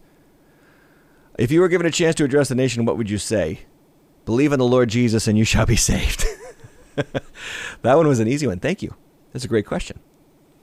One of the ingredients on some, if not all, vaccines on children's vaccine schedule are aborted fetal cells, according to the vaccine inserts. Shouldn't we be against them? Yes. I would be against that. I didn't even know that. Yes. There are more black babies aborted in New York City than born. Kathleen Carlo, if true, please provide. I don't hope that's true. But if you could provide a resource that proves that's true, I would love to look that up myself. If it's true, that's entirely sad, and it supports what I was talking about earlier. Anyway, thank you for the questions. Diana Mandeville. Pastor, I learned when I became a Christian that the Sabbath is Saturday. It was changed in the Middle Ages to appease pagans entering the church. What is your input on this? That's not true. It was changed in the church, in the scriptures. In the book of Acts, they come together on the first day of the week, Acts chapter 20. Acts chapter 27, first day of the week, they come together for prayer, breaking of bread. Jesus changes the Sabbath. Yes, he does. This is a theological construct of the Old and New Covenants, and I will unpack it for you very quickly. So the Old Covenant is the covenant of works, right? We work with God to achieve salvation. The Jewish covenant was obey, and you are, that's not the covenant. The covenant of law, obey the law as my people. And they were pointing to Jesus Christ, the fulfillment of the law. Romans chapter 10, verse 4. Romans chapter 10, verse 4. Christ is the end of the law for all those who believe. So the law points to Christ. So the Sabbath is part of the law. 6 days you work, seventh rest. Now watch this. This is cool. Jesus rises from the dead on the first day of the week. And from that moment, the church gathers not for worship on the last day of the week, but on the first day of the week. Why? Because we work from rest. The Jews worked to get to rest. We work from rest. We work from the finished work of Christ. They were pointing to the finished work. He is the fulfillment of their work, and we live from that. We live from that. We rest with Christ in God. This is why Hebrews chapter 4 tells us to enter into that rest. This is why we're commanded to strive to enter into that rest, being that we do not consider our works righteousness enough to appease a holy and righteous God. All of our works are as filthy rags. So we cannot earn our salvation. It is salvation by grace through faith. You are saved not of works. So we enter into Christ and we live from his finished work. At the cross, he says, it is finished. What is he saying? He's saying the work that God gave me is finished for your salvation. Believe on this. Rest in this. And then go do your work. So we worship on the first day as a theological preaching of the gospel, so to speak. We celebrate what God has done for us. And then from that, we launch out into our own particular endeavors all week long. It's a really cool theological construct of the scriptures. Anyway, thank you for the question.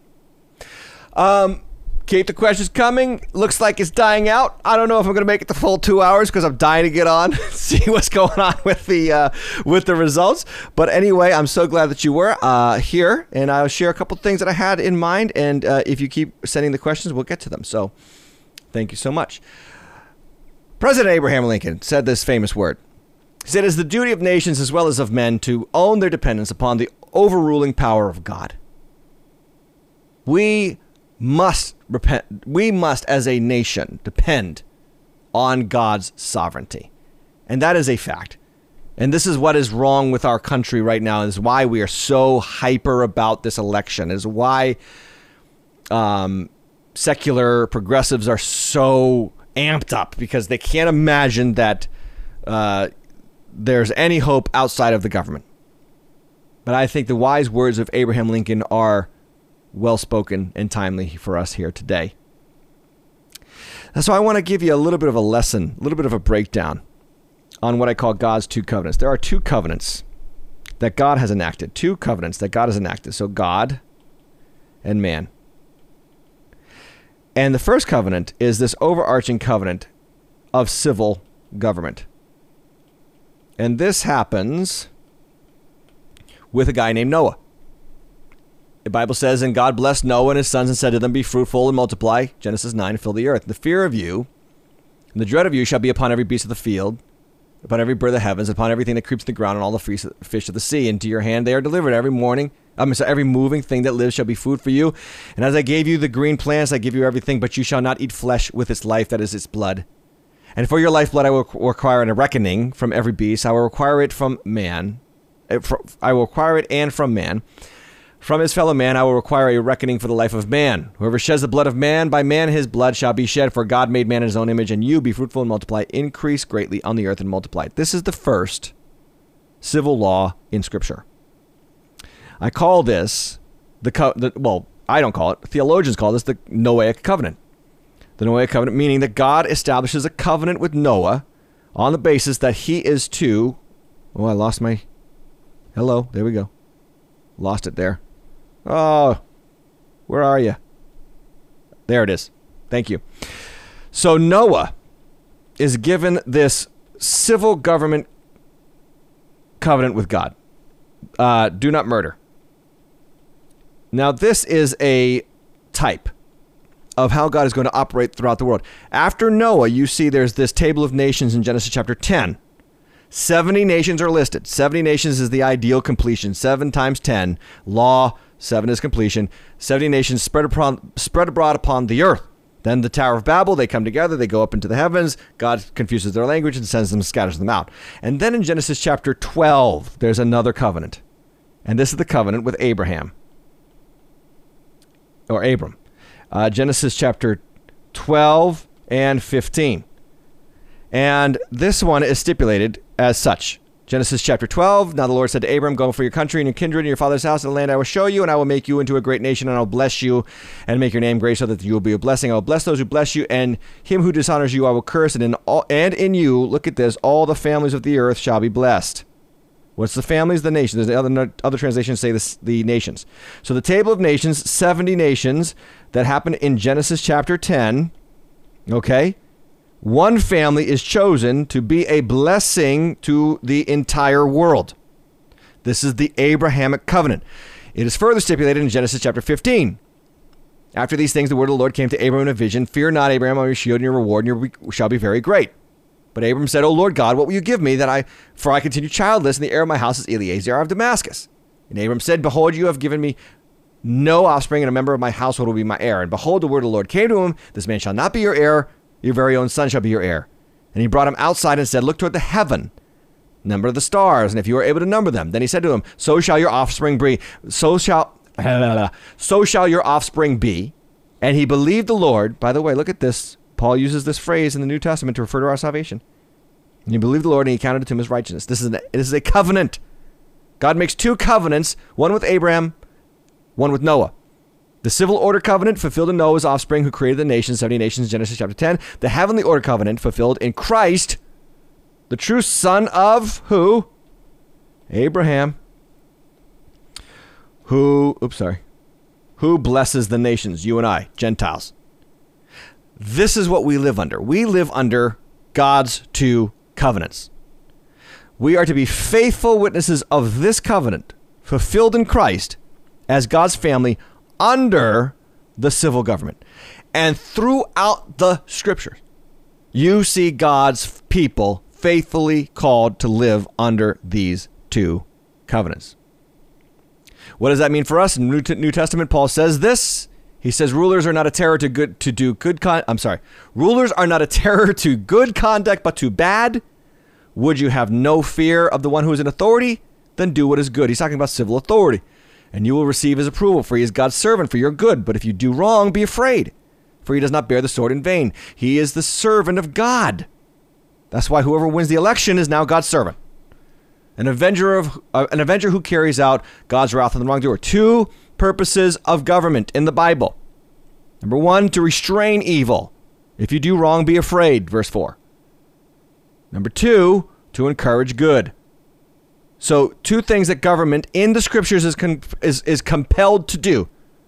Encourage us to do good and to discourage us from doing evil. Now, our political fights are based on one simple question. What is good? That's what it all comes down to. That's what we're arguing about. That's what the policies are all about. That's what all the debates are about. What is good? What is not good?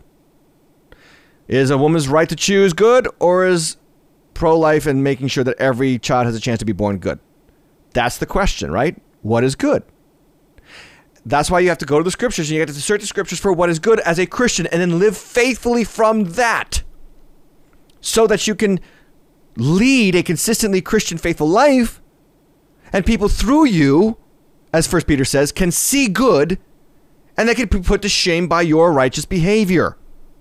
Now, the problem with all of us is that we're not good. We need Christ to save us from our bad, to save us from our evil, to give us his good, to make us right with God by faith, so that we can grow through the power of the Holy Spirit into representatives of Jesus Christ. And this is the point of Scripture regarding government, so that we learn how to live faithfully under the auspices of the civil government as Christians. This is why right now we're in a battle for the two options that lay ahead for our future. Let me explain these two options that lay ahead for our future.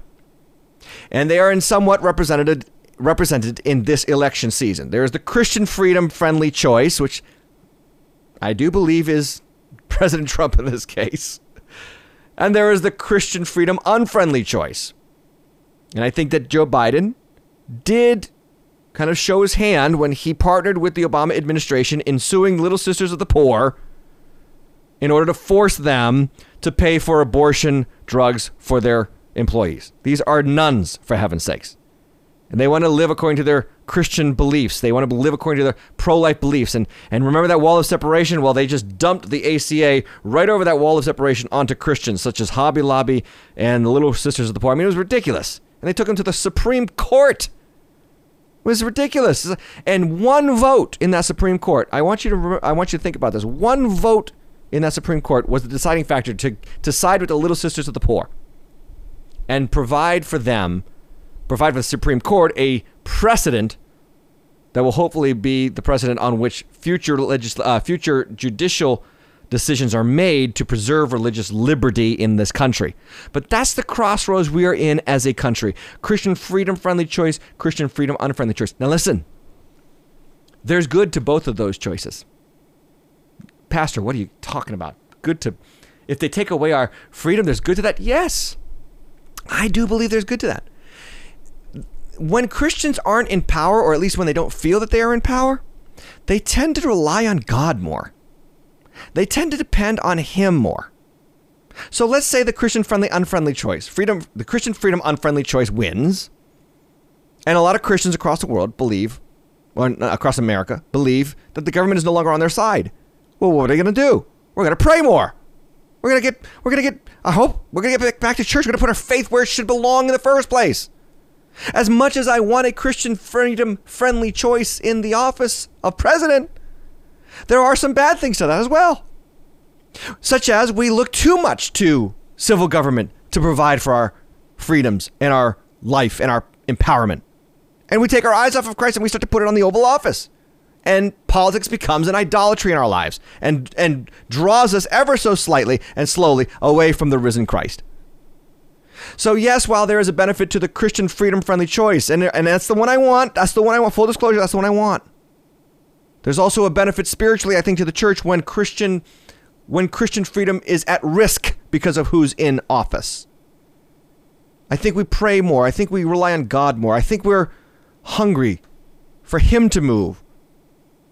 You say, Pastor, is that true about Christian freedom, unfriendly choice? Yes.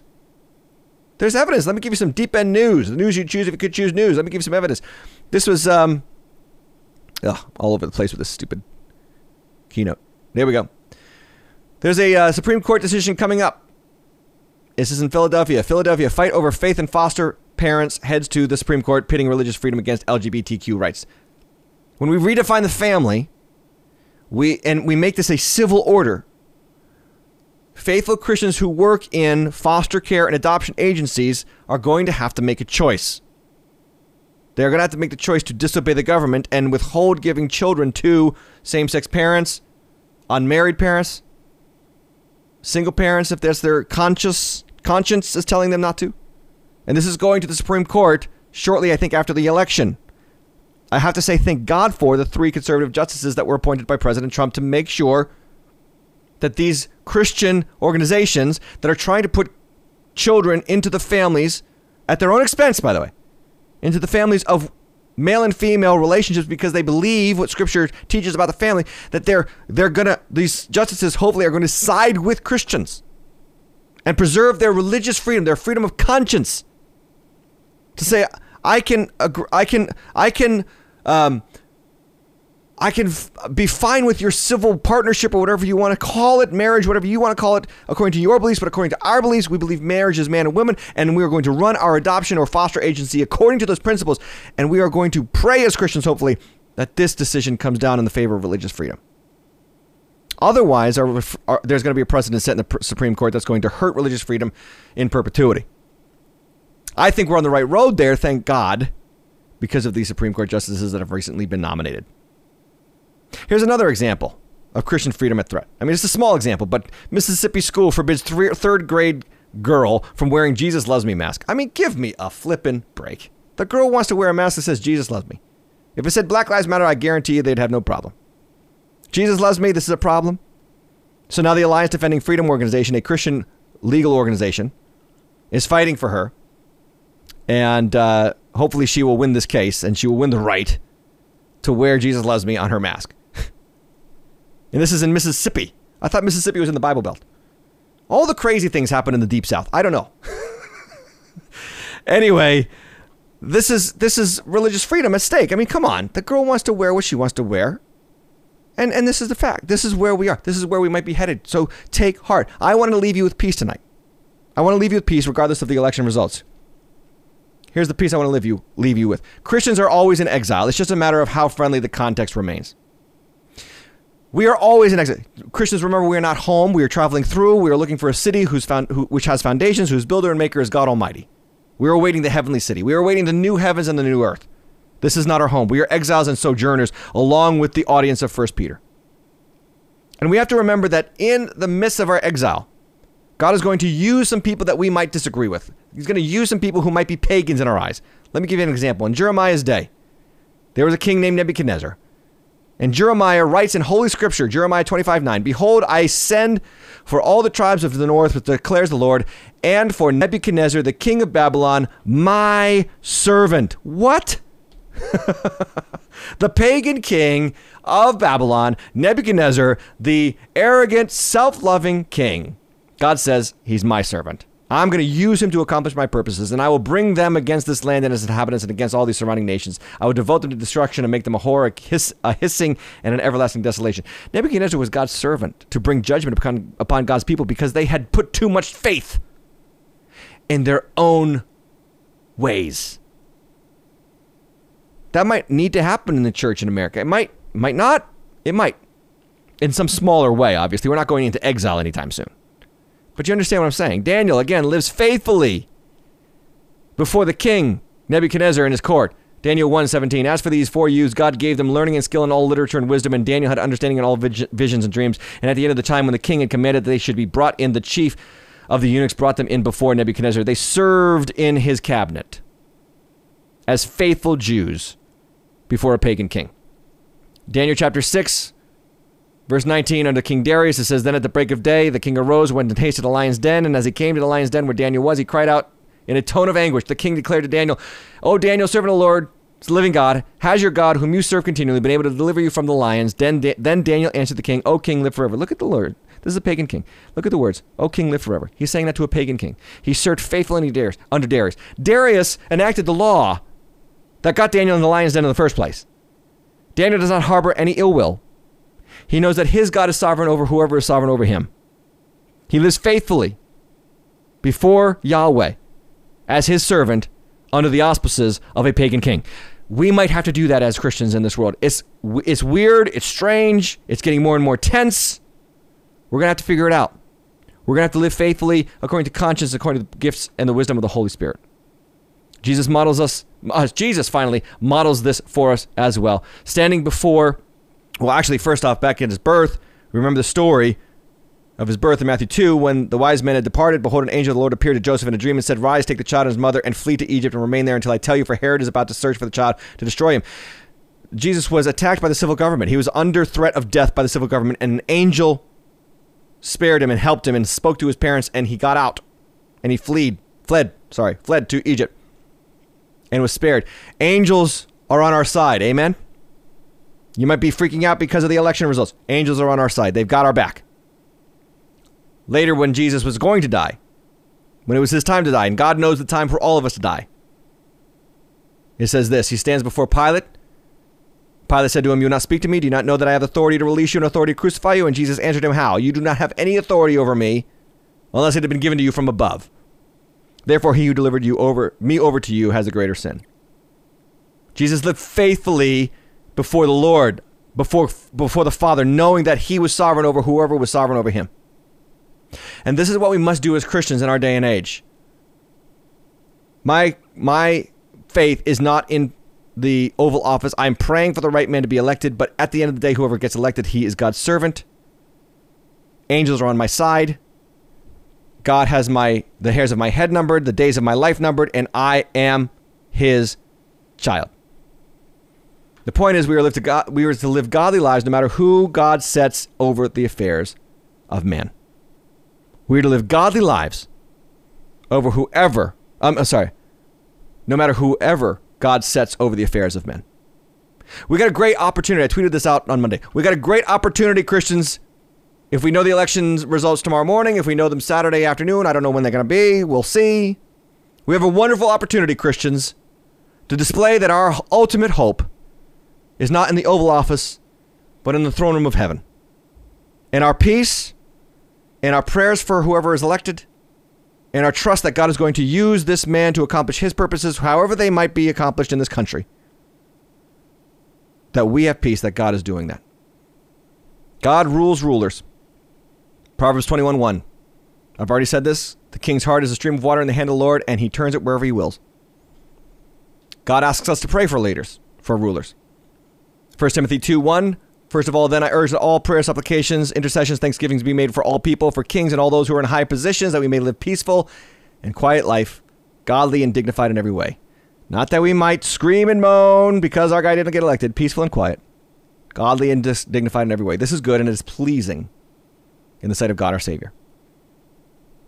Moreover, God asks us to pay taxes. Pay to what is owed them. Taxes to whom taxes are owed. Revenue to whom revenue is owed. Yikes. Raise your hand if you don't like that one. So what we're supposed to do as Christians. God asks us to pray for rulers.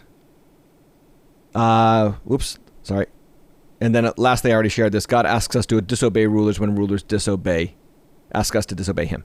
Let me sum this up with these 7 points of living godly in a culture that may or may not be politically affirming of our faith. You're called to love God completely. That law never changes. Love the Lord your God with all your heart, soul, mind, and strength.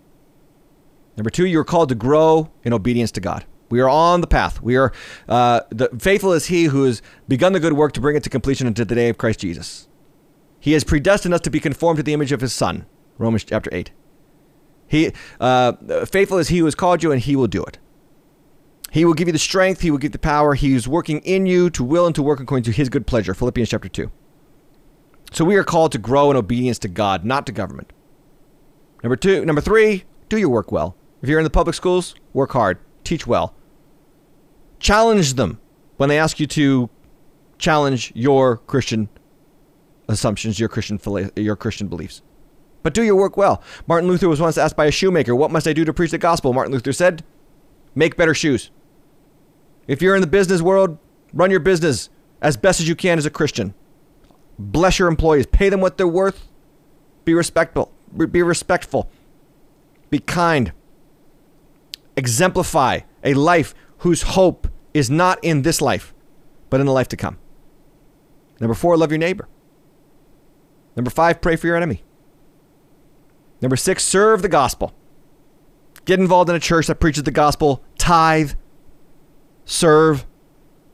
The gospel message is what changes the human heart. You want America to change? Tithe, serve, support, and engage in a gospel preaching church. I have no patience for Christians who complain about the decay of morality in this country, and they don't support, they don't tithe, and they don't give, and they don't serve at a local gospel preaching church. You have no right to complain if you refuse to be part of the solution. The solution is Jesus Christ. Let's make his name known. And then number 7, when necessary, stand against unjust government demands. Those are my 7 points.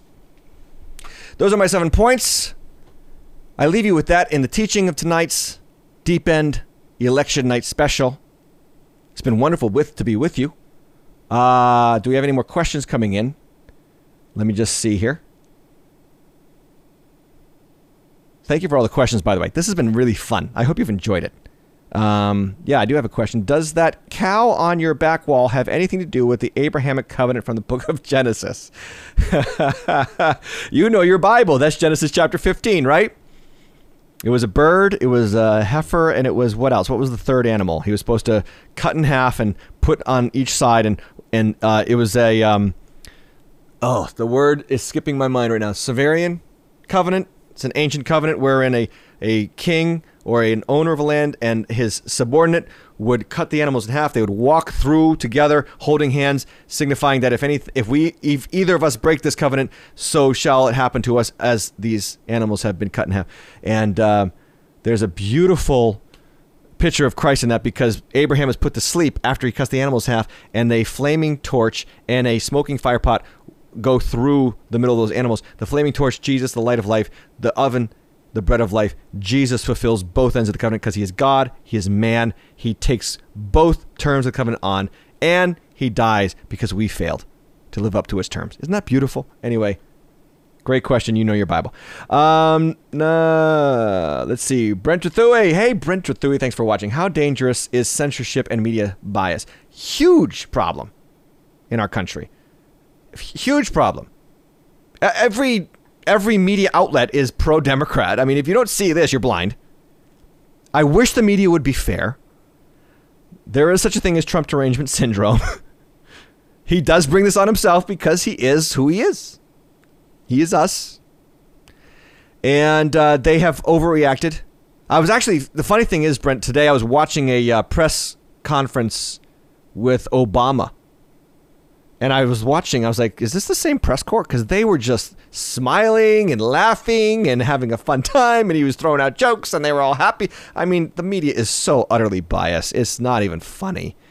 You need to be aware of that, Christians. The reason why you need to be aware of that is because you need to do your own research. Like, do you research this stuff? I am a political news junkie. I am a policy junkie. I research these things about the Supreme Court, about the decisions of our government. I want to know, how does this work and how can we pray specifically so that we can live faithfully as Christians no matter what happens. Okay, another question from Olamide Alege. I'm sorry if I butchered your name. I'm sorry. Do you believe that the U.S. has a moral obligation to help other nations' problems or focus on ours? Well, there's a problem with that, Olamide. And this is the problem. When our government gives money to another government, usually the government puts it in the back pockets of the dictators or the regimes that run the government. And they don't actually transmit the money into helpful programs that serve and feed their people. One of the most glaring examples is Haiti. No matter how much money we pour into Haiti, the country is absolutely corrupt in its political leadership. The people are not fed. They are not cared for. They're not given freedoms. They are not helped. So I don't think it's a moral thing to give millions and trillions or billions of dollars of our tax money to immoral leaders. I just don't think that's a moral thing. I think we have to be wise as serpents and innocent as doves. Could you explain more on the different ways you and John MacArthur believe about the Holy Spirit? John MacArthur believes that the gifts of the Holy Spirit ceased with the age of the apostles, so there's no supernatural miracles, there's no tongues, there's no interpretation of tongues, there's no prophetic gifts, there's no word of wisdom, word of knowledge, the 9 manifestation gifts of the Holy Spirit in 1 Corinthians 12. He believes falsely and unbiblically, really, that these things stopped at the age of the apostles. There's no Bible verse that supports this, by the way. There's absolutely no Bible verse that supports this. John MacArthur actually used to run a annual conference called the Strange Fire Conference, where basically he and all of his cessationist friends would get together and mock charismatics and Pentecostals. And let me be honest, I'm charismatic, I'm a Pentecostal. I know full well that there's a lot of us that deserve a good mocking. Michael behind the screen here is laughing because he knows exactly what I'm talking about. We deserve a lot of mocking because we can be crazy. But, the gifts of healing, the gifts of miracles, these are tremendous gifts, and they are usually at work tremendously at the forefront of Christian ministry. I would advise you to look up Francis Chan's last message on American soil, and where he talks about he went to Myanmar and was literally laying hands on, and he was a disciple of John MacArthur, laying hands on people, seeing them healed, and his entire theology was blown away because he saw the manifestation gifts of the Holy Spirit at work at the forefronts of missionary endeavors, where we're bringing the gospel to unreached people groups. The gifts legitimize the message of Jesus to unreached people groups. We see that in the book of Acts, and we still see that in news and testimonies from missionaries overseas. So that's the difference between me and John MacArthur. Hi, Pastor. My question is on your thoughts of predestination. Predestination. Let's not go there tonight, Kelly. That's a big one. I'm going to skip that one. Thank you for the question, though. Asking as a nerd who enjoys creating stories to share with friends, what is important to look for or write in Christian fiction? I know pointing to Jesus is important. What if an author wants to do so indirectly, having characters point to him like Moses, David, and others? What is important then? Can you think of anything that Christian fiction is missing? I think that there's a great amount of Christian fiction in C.S. Lewis, obviously, and J.R. Tolkien, and I'm not up to speed with anybody else. Honestly, that's the limit of my knowledge with that. And the Chronicles of Narnia, obviously Christian based, and J.R. Tolkien, devout Catholic, born again Christian, and he wrote those fictional stories to They talk about this. There's a great quote, it's slipping my mind, where C.S. Lewis talks about that in fiction we draw people into the mystery of the gospel, and when they meet and then when they hear the gospel, it's no longer a myth. The myth becomes real. The fiction becomes nonfiction. And there's something to these fictional stories that resonate with our hearts because God has set eternity in our hearts. And so I'm all for Christian fiction that points to the redemptive work of Jesus Christ on the cross. Mrs. Luna 1210. I understand that we should be preparing ourselves at all time for Jesus' return, but do you honestly believe that it will happen in our lifetime? As the Bible says, no one knows the hour. There has been so many things, even worse, that have happened in the past where people probably thought it was the end of the world then. Spanish flu, Civil War, slavery, the Holocaust, Great Depression. Yeah, I agree with you, Miss Luna. And I would say that I have no right to say it's not or is going to happen in my lifetime because I do not know the day or the hour. But I do know that, as I preached on this past weekend, the days of Noah are definitely upon us. Wars and rumors and wars. The birth pains are definitely upon us. This is clear as day. And we need to be ready. The point of the return of Christ is not to hypothesize when it could happen. The point is to be ready when, should it happen. So is my spiritual life developing or is my spiritual life declining? That's really the question. We are to be growing in our love for Jesus Christ every single day. That's my prayer for you. That's my hope for you. And that's why I think we talk about the return of Jesus Christ. Okay, let's go back to the chat because we're almost done. It's been wonderful being with you guys.